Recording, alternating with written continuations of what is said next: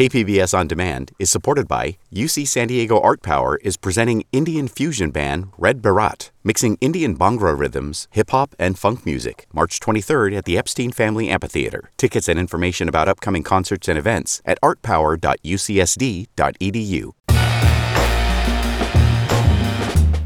It's time for Midday Edition on KPBS.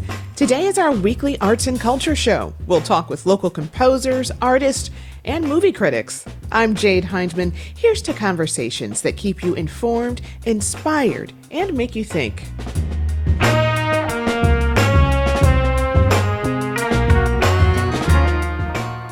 Artist Tatiana Ortiz Rubio joins us to talk about her art inspiration and a soon-to-debut musical composition exploring time.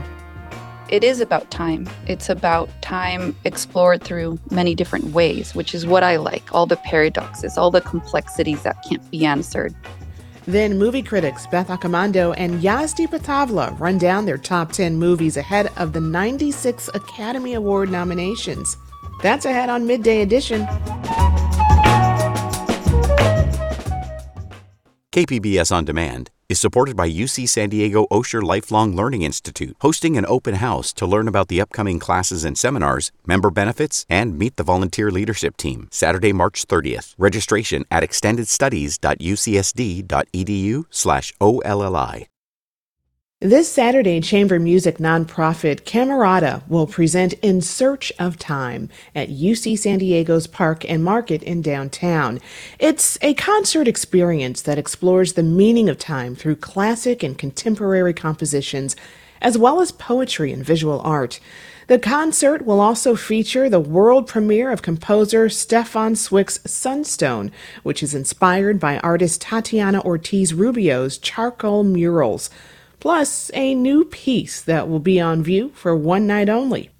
Other artists, including cross-border artist Ugo Crosthwaite, will also be there to talk about their own creative process. KPBS arts producer and editor Julia Dixon-Evans sat down with Ortiz Rubio and Camarada artistic director Beth Ross Buckley to talk about the Sunstone composition and how art allows us to reflect on the concept of time. Take a listen. So, Tatiana, before we start talking about the composition, I want to learn more about your process as an artist. Can you talk us through your creative process and kind of what you had in mind with your study of the essence of time in your work? Yeah, this study, really exploration, began about 7 years ago, randomly, truly, because I was about to do a residency in Bread and Salt Gallery, and I received a diagnosis for my daughter that changed our lives. And I decided to change what I was going to work on during the residency. And it was more of an intuitive beginning.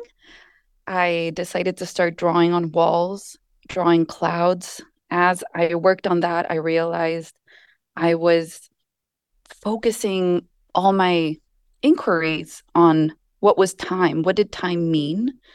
At a human level, personal level, what did it mean now? How did that change now with this change in my life? What did it mean for my daughter? What did it mean in a larger perspective? What was time? So I began an exploration through physics, started reading astrophysics, all the way to also exploring it through poetry, through my own work, through my own poetic, I guess, exploration through drawing.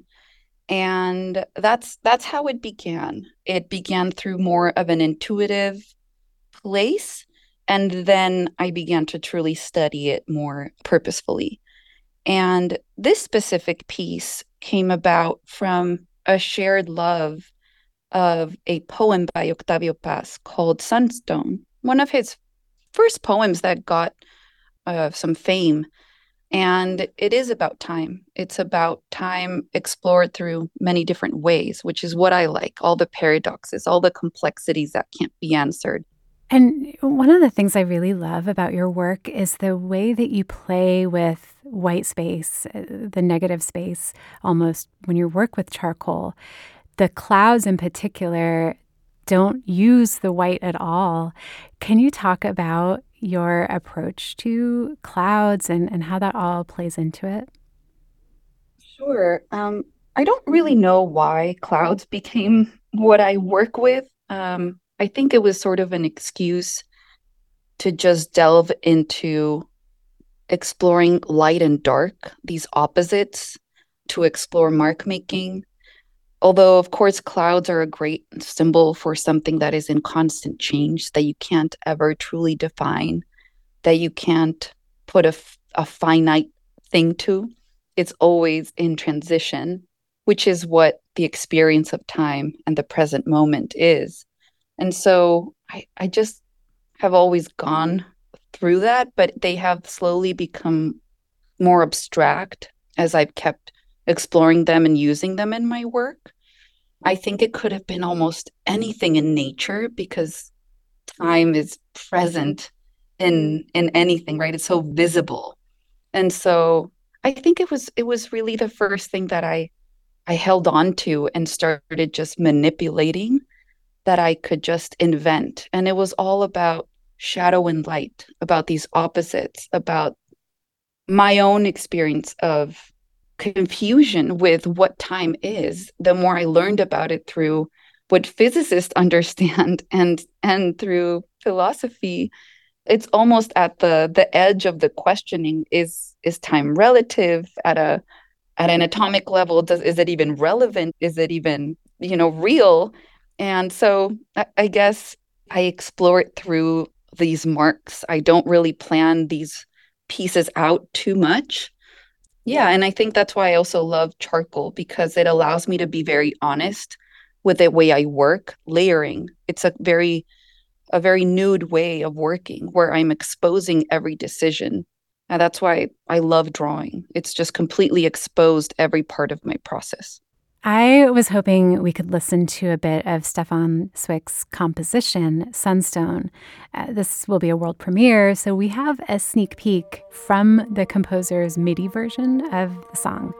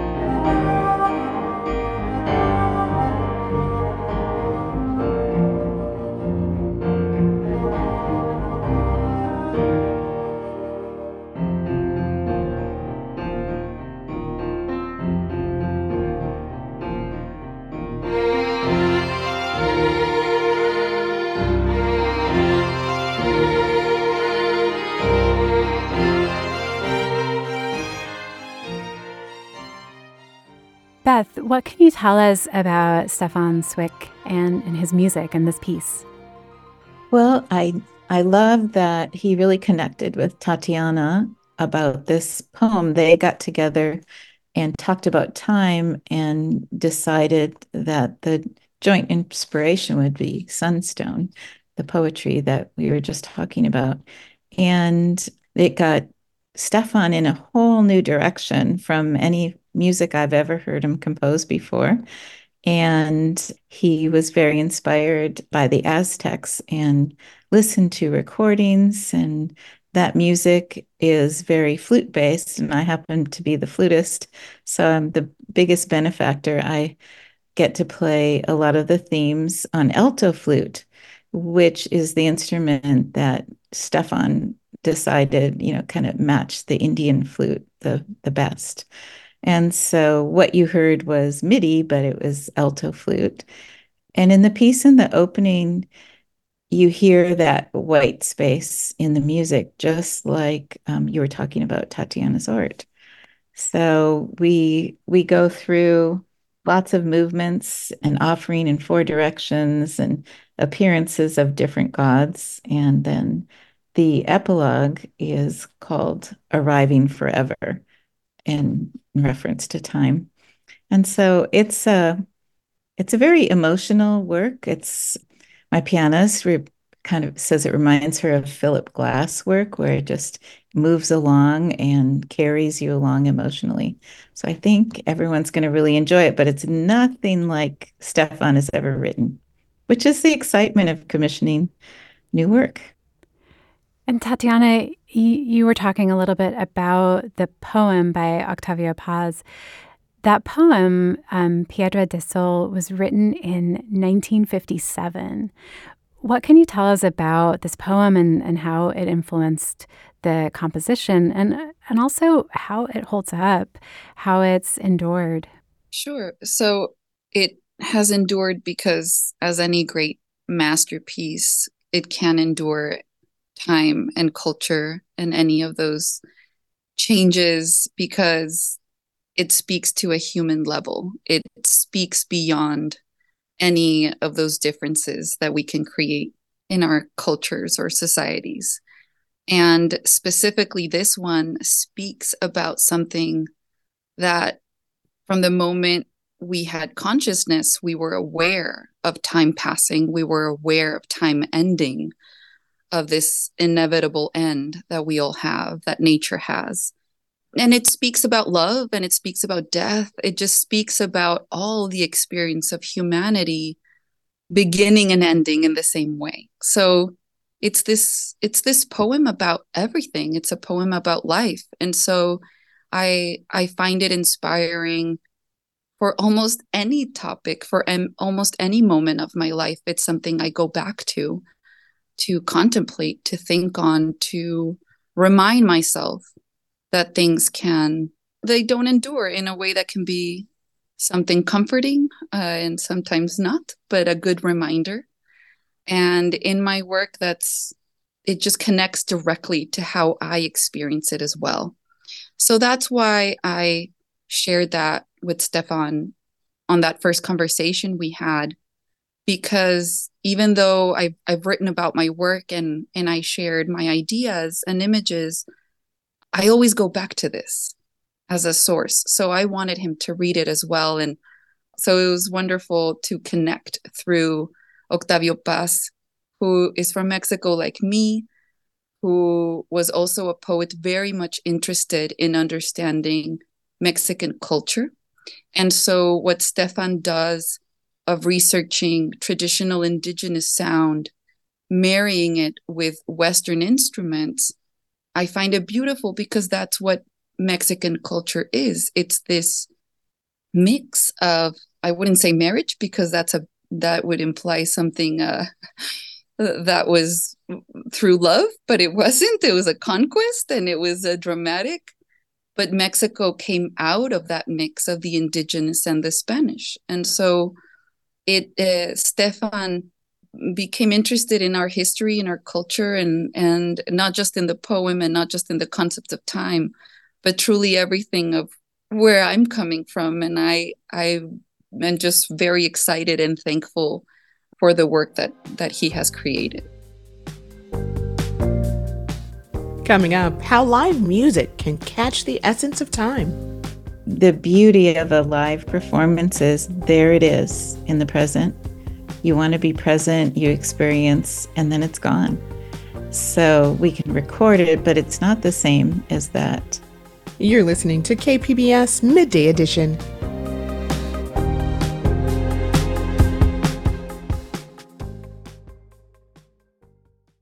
KPBS On Demand is supported by the University of San Diego, offering professional and continuing education courses in the areas of business, education, healthcare, and engineering. For enrollment opportunities, visit pce.sandiego.edu. Welcome back. You're listening to KPBS Midday Edition. I'm Jade Hindman. KPBS arts producer and editor Julia Dixon Evans continues the conversation with artist Tatiana Ortiz Rubio and Beth Ross Buckley, the artistic director of chamber music nonprofit Camarada, about the upcoming In Search of Time concert, which will take place at UC San Diego's Park and Market this Saturday. Tatiana, you'll also be unveiling a new piece of work at the concert. It's a large, awe-inspiring 12 by 4 foot charcoal mural. Could you describe it for us a little bit before the audience gets the opportunity to see it?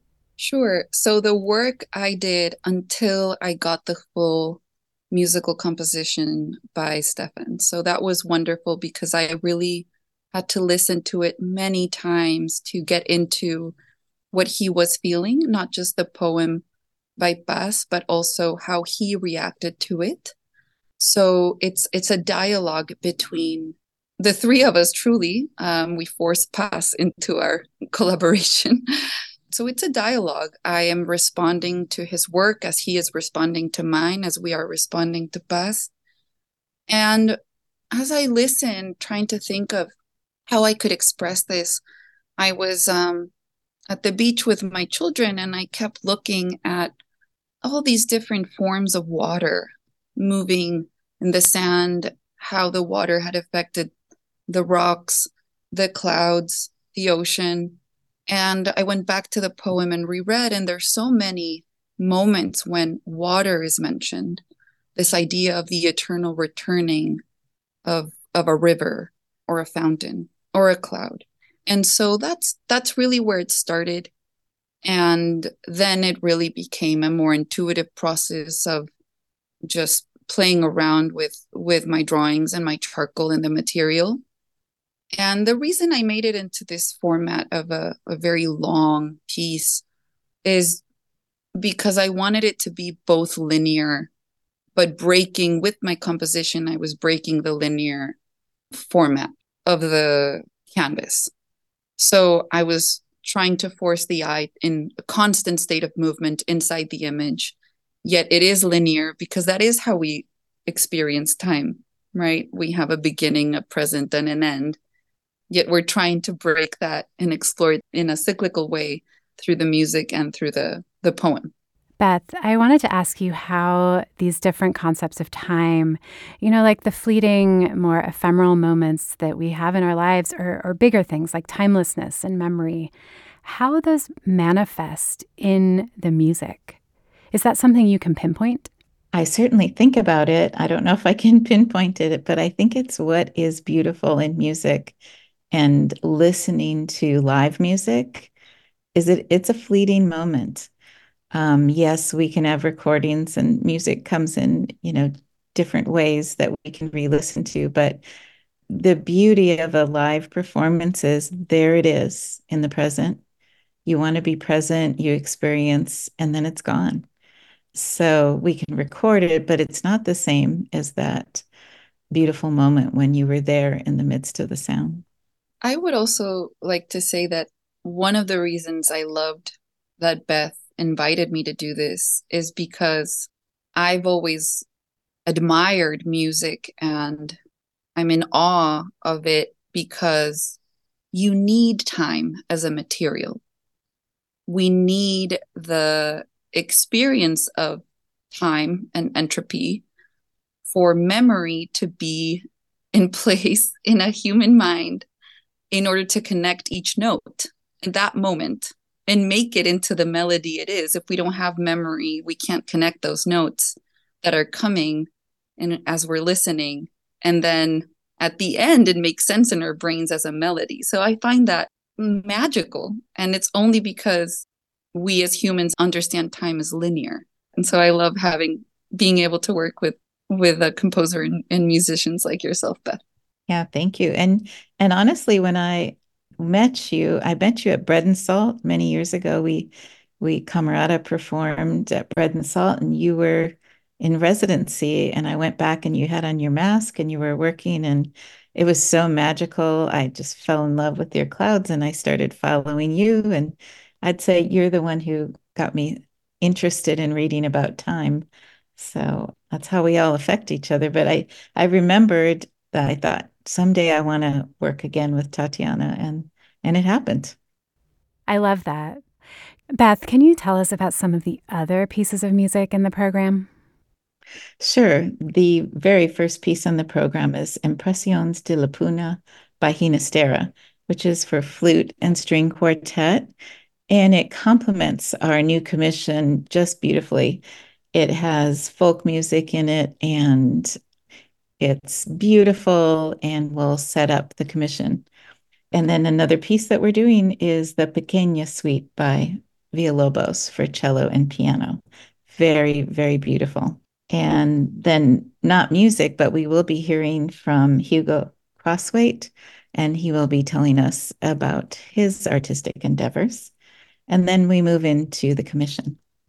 And Tatiana, what do you hope the audiences will feel or take away, or what kind of sensory experience are you hoping for when they see this piece and they hear the music that it's in dialogue with? I love the idea of the audience having an experience where they are both listening and seeing sound, in many different forms. I see my piece in a way reflecting that sound. So I don't really expect any specific, interpretation. Whatever, any viewer takes from it is good with me. I just like the idea of having people fall in love with the concept of time, because at the end of the day, I find it something that reminds us of the essential, even in a world where there's so many things happening right now, both maybe personal level for people or globally. I just think that reminding ourselves of this basic thing we all share, this precious thing, which is that we all have these moments like right now, being able to be thankful. Yeah, that's the reason I come back to this concept. I love that, Tatiana. And I think it kind of comes back to the Camarada. Our tagline is, we make music that moves you. And what I've always thought is, when you add art or another, like dance, another art to the concert, you are amplifying the feelings. So the music and the art will combine and be even bigger because of each other. It will make the experience bigger for the audience, and I think really reach them. And a lot of my mission is to make music that moves you and to create an experience for the audience of community. And we like to say that everybody leaves feeling better than when they came in. And I think that's because the music and the art moves you and brings people together. And that was KPBS arts producer and editor Julia Dixon-Evans speaking with artists Tatiana Ortiz-Rubio and Beth Ross-Buckley, the artistic director of chamber music nonprofit Camarada. In Search of Time will take place at UC San Diego's Park and Market in downtown this Saturday, starting at 7:30 p.m. Coming up, movie critics Yazdi Pathavla and Beth Accomando share their list of best movies ahead of the 96th Academy Award nominations. You're listening to KPBS Midday Edition.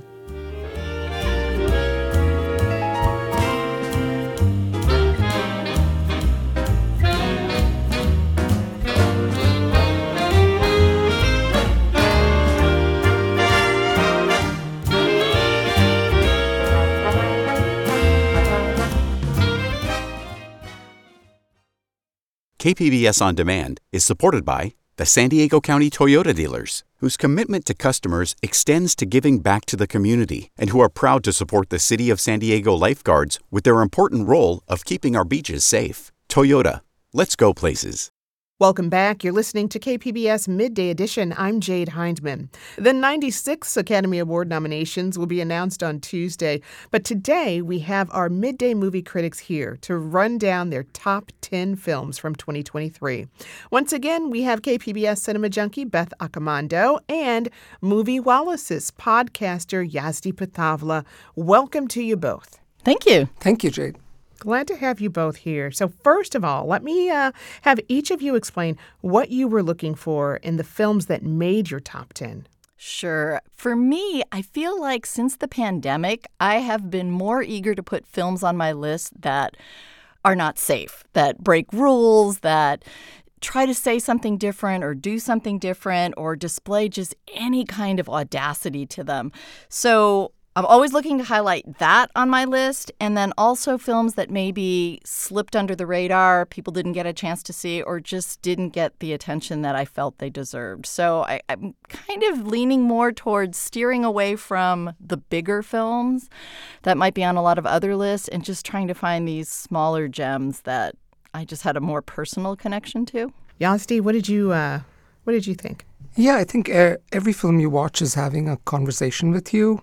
And I picked those films which spoke the most to me, turned something within my emotional circuitry, kind of, triggered a response in me in spite of myself. And then, like Beth, I also tried to highlight those films that need more championing, more recognition. Oppenheimer, at this moment in time, doesn't need any more beating of the drums, so it's not on my list. I'd agree. That one is everywhere. So, Yazdi, let's start at the bottom of your list with number 10. So, at number 10 on my list, I have the movie The Holdovers, which is like a warm hug in front of the fireplace, a wonderful movie you can recommend to anyone. And counting up from there, it is followed by the bracing Pakistani film, which was actually in contention for nomination for Best Foreign Film, but was released only in 2023, is the movie Joyland. At number 8 is Martin Scorsese's Killers of the Flower Moon. At number 7 is the film Monster from the Japanese director Hirokazu Koreeda, and we spoke about that at last month's segment. And then coming in at number 6 is the animated film The Boy and the Heron. All right. And The Boy and the Heron is that's still in cinemas. What did you like about this Japanese anime? So every time that Hayao Miyazaki, arguably the greatest living animation master, comes out of retirement to release a new film, it's cause for celebration. This movie is autobiographical. Some of his later films are tilting towards that. But it's in many ways not a film for kids. It's a film for adults. It deals with a boy who is trying his best to handle grief following the death of his mom. So the plot is very elliptical, but you see the same themes that you have from this director before about fantasy worlds into which, little kids can escape into. It's just absolutely stunning to watch. And this is one of those movies that, again, doesn't give you all the answers and leaves you thinking about your own relationship with grief and with fitting in with the rest of the world. And like many of his films, the score for this one, which is magnificent, has been done by Joe Hisaishi. And here's a clip.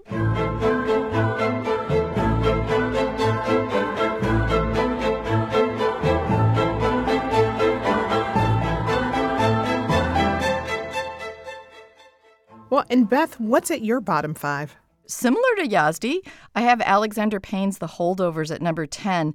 And, it's a film that delivers exactly what you expect it to. You see the trailer or you see the first 10 minutes, you know what you're going to get. But at this moment in time, a film that focuses almost entirely on script and character and performance feels audacious because we're so inundated with special effects and fast cutting and, just trying to draw people off their couches and give them this kind of cinematic experience that we forget that good cinema is also just about falling in love with characters and watching these actors do incredible things. So that is at my number 10 spot. And then I have Brandon Cronenberg's Creepy Infinity Pool at number 9. This is David Cronenberg's son, and the fruit has not fallen far from the tree on this. But what's interesting is he's also unique. He is not imitating his father or replicating his father's work. It just feels thematically linked, but his films are great.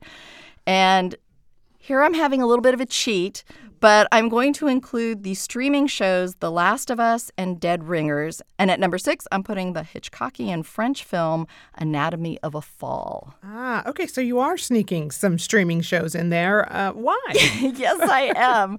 So I don't actually watch a lot of streaming shows, I have to confess, because they're a real time suck. You have to devote 10 hours or 6 hours to it. These two, however, really got my attention. They were brilliant. They were rewarding. And I feel like the line between streaming shows and feature films is kind of blurring on a certain level. You have directors who are working in both. And so these were just so exceptional that I felt I wanted to highlight them. The Last of Us is based on a video game that was hailed as one of the best, not just in terms of gameplay, but also in terms of story. And the streaming show, I think, captures both the action and the horror, as well as the emotional wallop that it packs every now and then. And here's a scene between Pedro Pascal and Bella Ramsey. They've been forced to travel together in this kind of dystopian future where the cordyceps virus has jumped from plants to humans. Back in Kansas City, you asked me about the first time I killed someone. When I got bit in the mall, I wasn't on my own. My best friend was there, and she got bit too. We didn't know what to do, and she says, "We can just wait it out, be all poetic and just lose our minds together." And then she did. And I had to. Her name was Riley. And she was the first to die. And then it was Tess. And then Sam. That's not on you. I know. Look, sometimes things don't work out the way we hope. You can feel like you've come to an end. And you don't know what to do next. But if you just keep going, you find something new to fight for. And Dead Ringers is a remake of the David Cronenberg film. That seems to be a surprising pick for you. Yes, remakes are generally not something I enjoy, and David Cronenberg is a beloved filmmaker of mine, so I honestly went into this thoroughly expecting to hate it. So the fact that I fell in love with it almost immediately, I think, goes to just how good this was. And it shows exactly why and how you should do a remake. And basically, what you need to do is you have to have a new vision for it. So this did a gender swap on the Cronenberg film, which was about twin male gynecologists. And it gives the body horror a very feminine spin. And here's a scene with Rachel Weisz, who plays the twin sisters, who are both OB/GYN doctors in the streaming show Dead Ringers.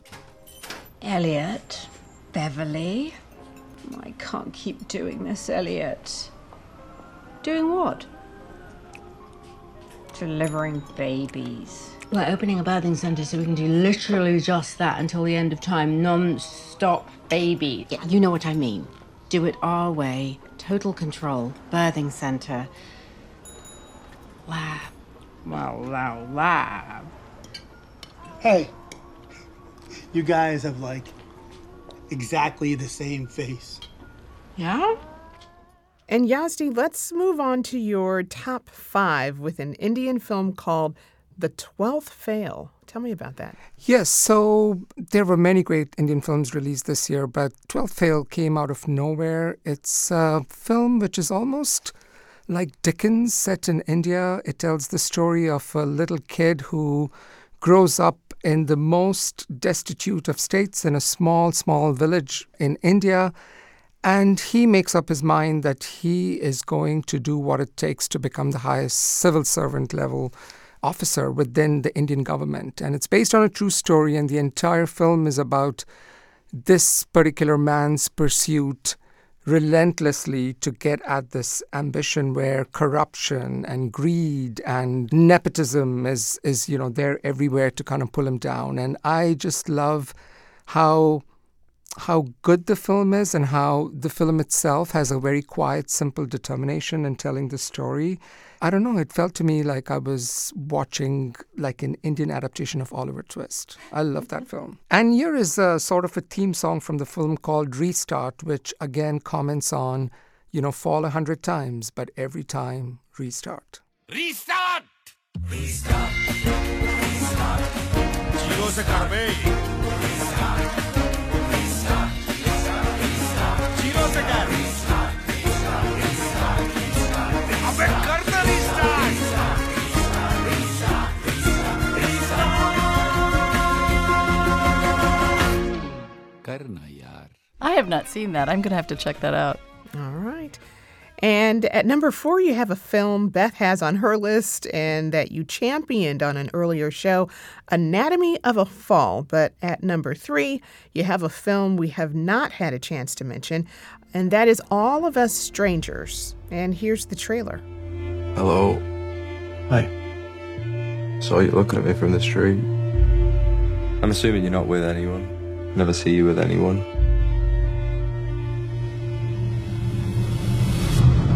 Does your mum and dad? Yeah. They died just before I was 12.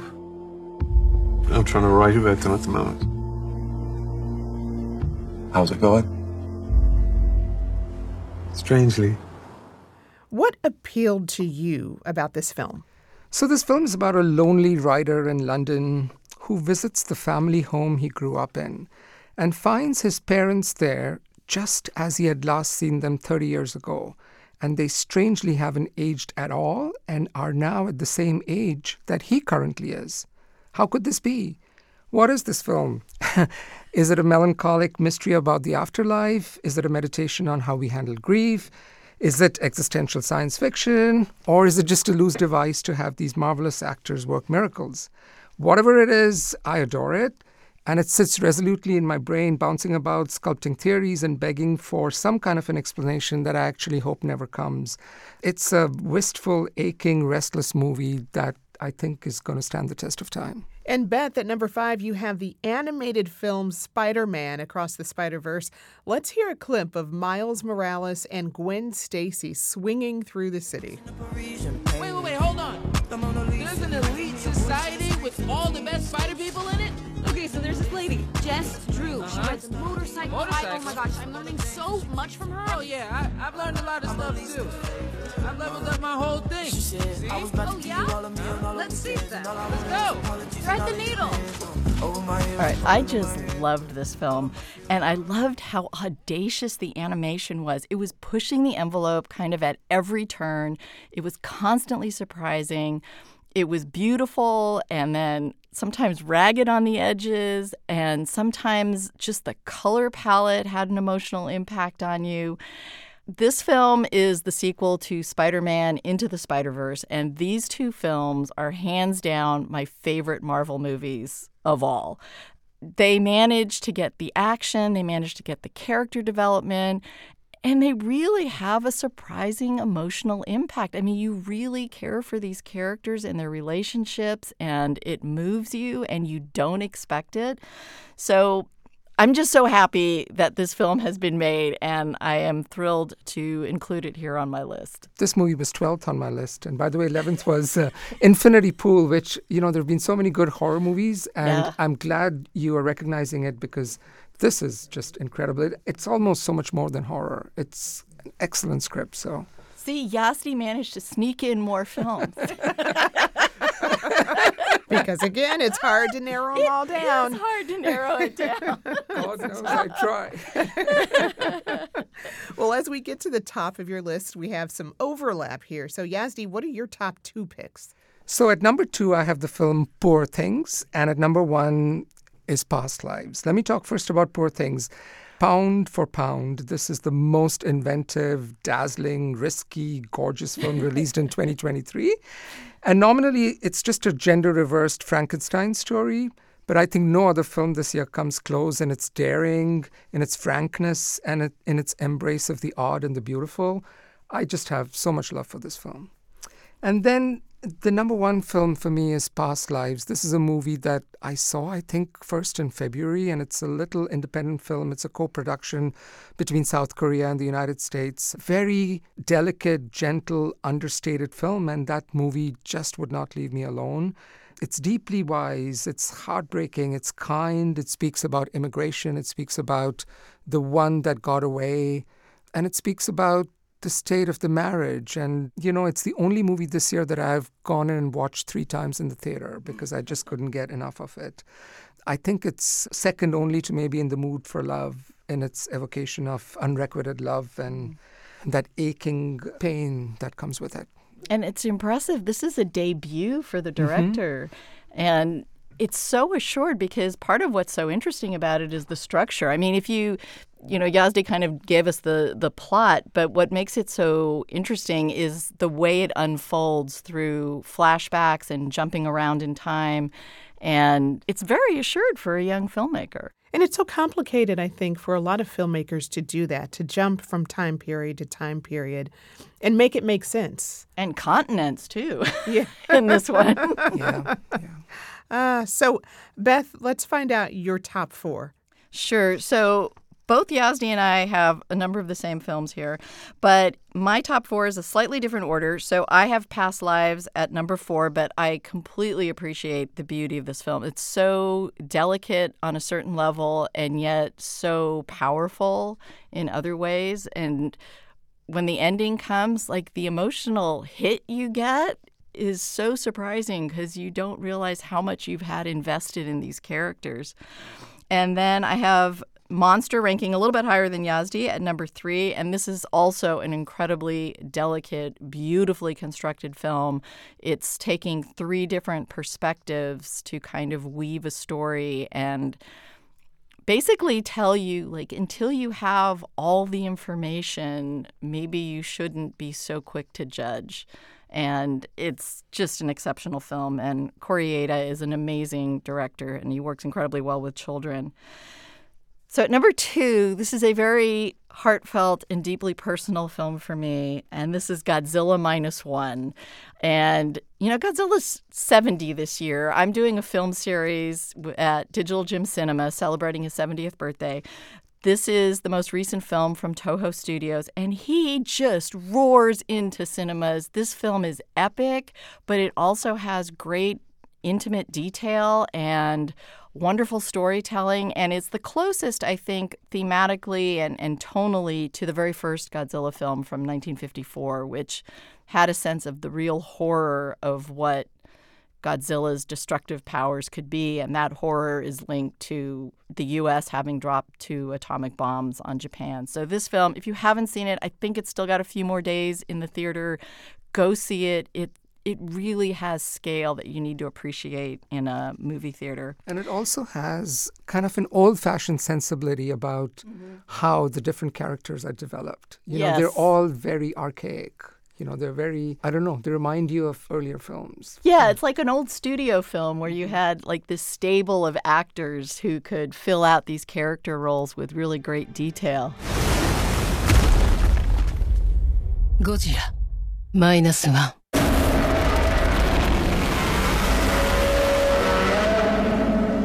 Finally, I have Poor Things at number 1, slightly higher than Yazdi. And I have to say that this is the female empowerment film that Barbie couldn't even imagine, couldn't even dream of. This is a film that never lectures you. It never has to use the word patriarchy. No one has to give Emma Stone's Bella permission or approval to do anything that she does. She just goes out on her own as this kind of newborn child and takes control of her life. And it was fabulous. And as Yazdi said, this is the most audacious, clever, creative, original film to come out this year. And I just loved how it was not merely about a woman coming up against male patriarchy. It was about a person refusing to live within the confines of polite society. Polite society comes up quite frequently in this, and she's just like, no. Why do I have to follow these rules? Like, who set them, and why do I need to follow them? And this director, Yorgos Lanthimos, is just amazing. His films always tend to be disturbing and unsettling, and this one actually had some joy also, and that was a lovely surprise. Yeah. Okay, so I have to know, like, one of my favorite movies, streaming movies, was Netflix's Leave the World Behind. Did you all see that? Yes. Okay, oh, man. Listen, I know, okay, it's not the best artistic work, but man, what did you take away from it is what I want to know. As somebody who loves horror, dealing with post-apocalyptic and dystopian worlds is something that, I have seen frequently and am quite prepared for, generally speaking, in the zombie apocalypse form. But, I think the film was good in the way that it suggested how the world could change in this almost quiet sort of way, like you're barely even noticing. And I liked how it showed our complete dependence on things like our cell phones and technology and the internet, and how quickly we can become suspicious of others when like some of these things are failing us. Right. What'd you think, Yasti? Yeah, there have been many movies about this post-apocalyptic world, and Knock at the Cabin, M. Night Shyamalan's film, which came out earlier this year, also dealt with the same thing. And I think it does a reasonably good job commenting on how, all of our protections kind of come off in a crisis, right? We lose our desire not to be racist. We lose our desire not to be openly offensive, and all of those things kind of come to the fore, I think. Were you able to put a bow on it for yourselves? The ending, with that ending? It's funny. There was a film that came out recently called Don't Look Up, which was also saw about that too. the end of the world. And there was a point at which I was, people are crying about the end of the world and all this. And there was a point at which, being a misanthrope, I looked at it and I was going like, man, we need to just start over. Like, humanity has failed. We need to just wipe the slate clean and let another species come in and give it a shot.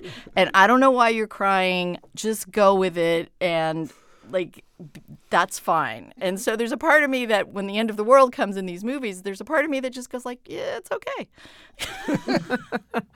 Oh, gosh. Well, thank you both for highlighting the best of last year. On Tuesday, you can find out what the Oscars are picking as the best of 2023.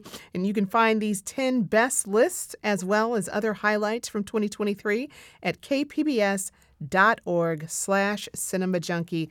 Once again, I've been speaking with KPBS Cinema Junkie Beth Accomando and podcaster Yazdi Patavla of Movie Wallace. Beth and Yazdi, thank you so much for joining us. Thank you. Thank you.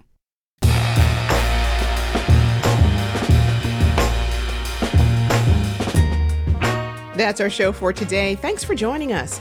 Be sure to catch Evening Edition tonight at 5 for in-depth reporting on San Diego issues. The Roundtable is here tomorrow at noon.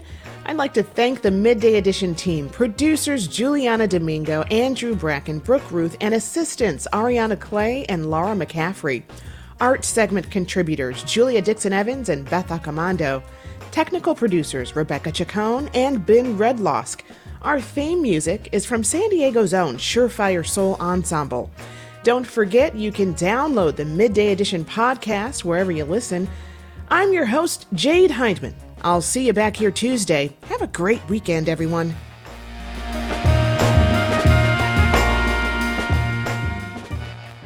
KPBS On Demand is supported by the National Conflict Resolution Center. Topics like political polarization and hybrid work policies can create workplace conflict. NCRC can help workplace leaders navigate divisive issues with the Culture, Communication, and Conflict Certificate. More at ncrconline.com.